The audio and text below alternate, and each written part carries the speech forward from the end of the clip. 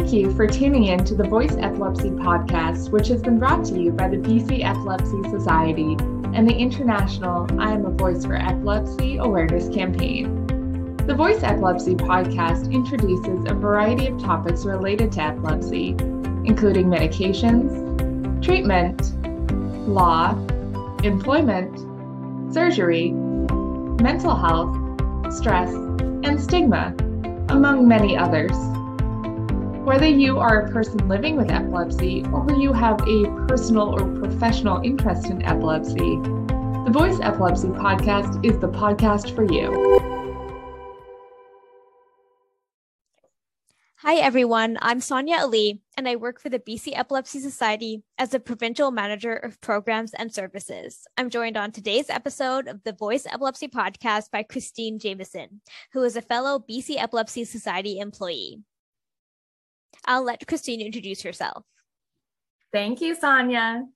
Hi, everyone. I'm Christine. And like Sonia said, I work for the BC Epilepsy Society as an impact speaker, where I help to run some of our groups and deliver workshops on epilepsy awareness and seizure first aid.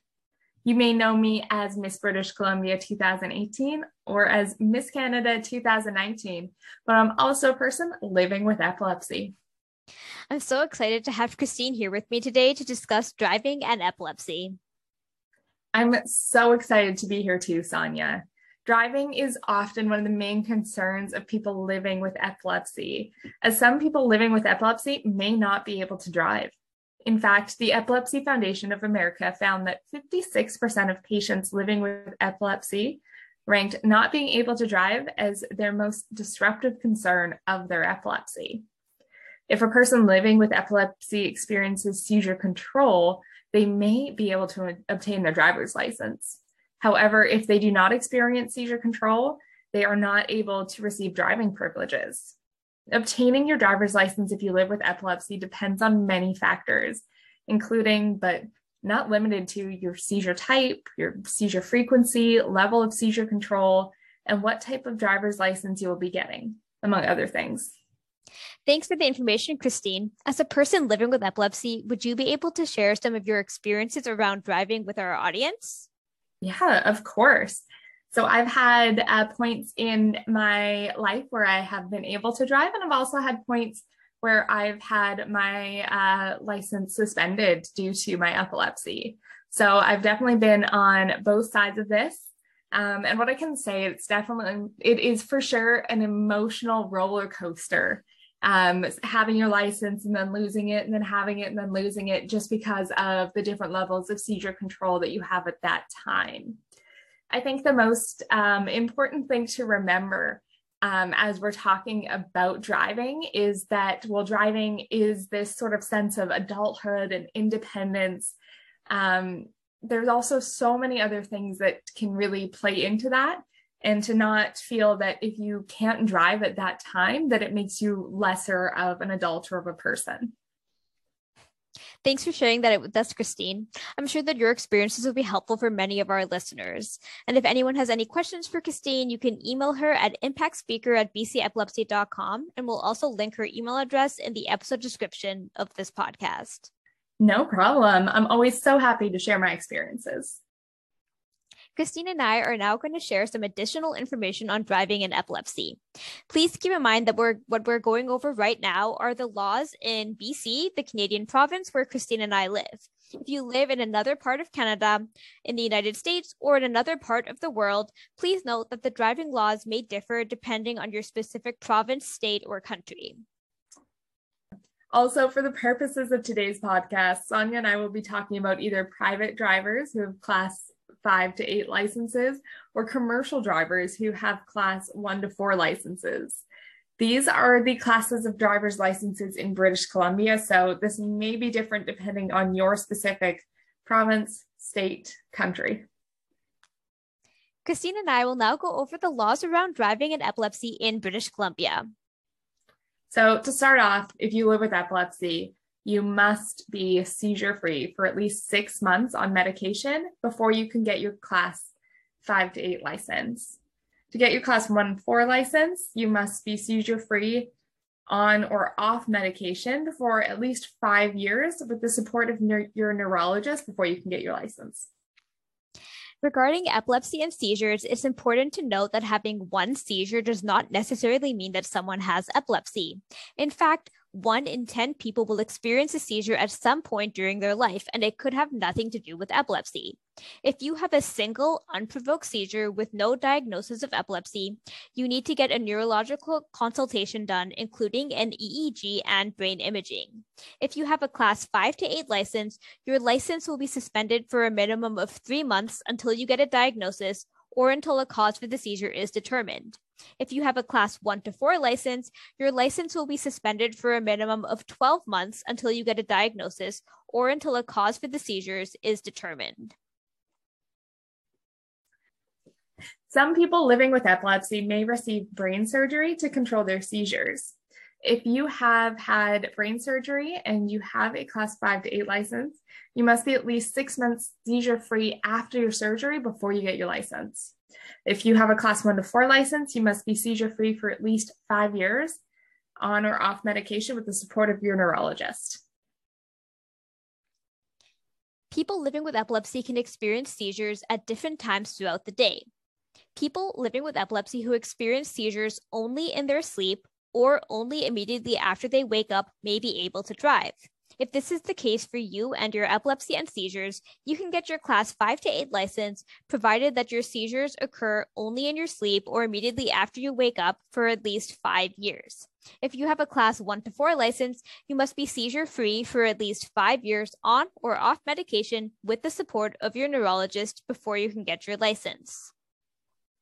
Some people living with epilepsy may have their medication changed or withdrawn by their neurologist.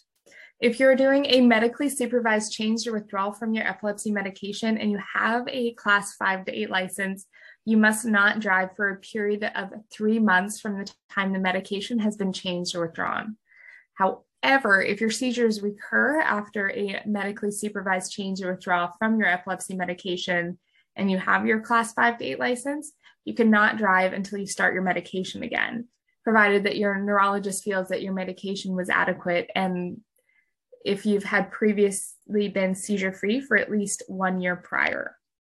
If you have a class 1 to 4 license, you must be seizure-free on or off medication for 5 years with the support of your neurologist before getting your license. Some people living with epilepsy may experience focal aware seizures, which may also be known as auras and used to be referred to as simple partial seizures. People who only experience this seizure type may be able to drive, as this type of seizure does not affect consciousness. If you have a class 5 to 8 license, you can drive with the approval of your neurologist, provided that you only experience focal aware seizures that do not impair your consciousness, and if your seizures have been unchanged for more than 12 months. If you have a class 1 to 4 license, you must be seizure-free for at least 5 years on or off medication with the support of your neurologist before you can get your license.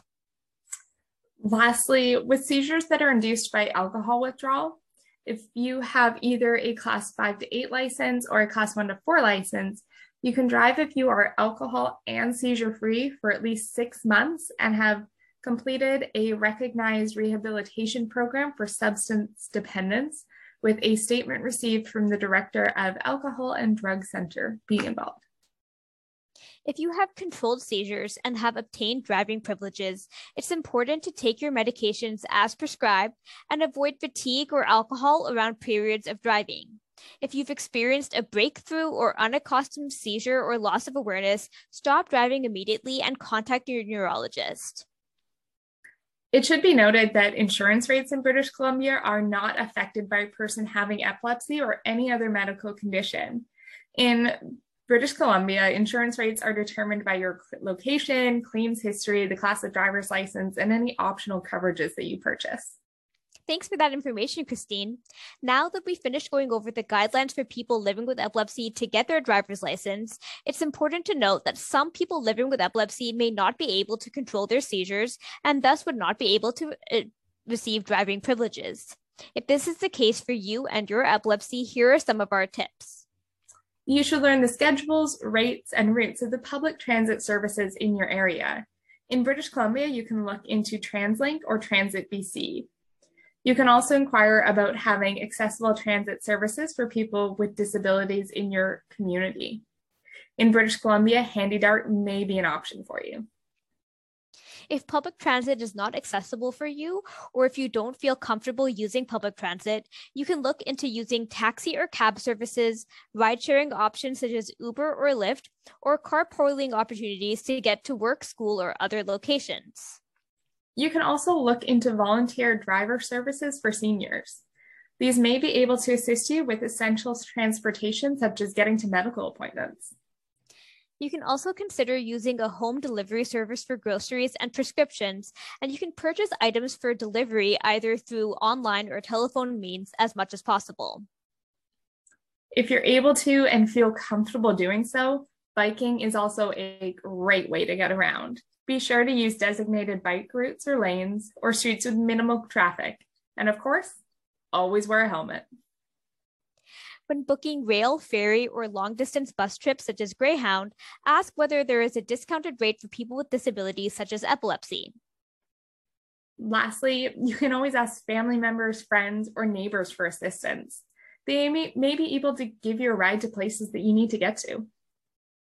If you live with epilepsy and would like to get your driver's license, we suggest talking about this with your doctor or neurologist. Keep in mind that people living with epilepsy, their doctors, and regulatory bodies like ICBC all share the responsibility of protecting the public while still providing reasonable opportunities for people living with epilepsy to drive a car as long as it's safe to do so. We hope that you found today's episode on epilepsy and driving to be helpful and informative. Thank you for joining us for today's episode of the Voice Epilepsy Podcast. Thank you for joining us for another Voice Epilepsy Podcast episode. Don't forget to follow us on all of our BC Epilepsy Society and I Am a Voice for Epilepsy Awareness social media platforms. In closing, remember, you matter and we are here for you. We hope you'll make Thursdays our epilepsy date night and tune in to the Voice Epilepsy Podcast on Podbean, Apple Podcasts, Google Play, or wherever you get your podcasts.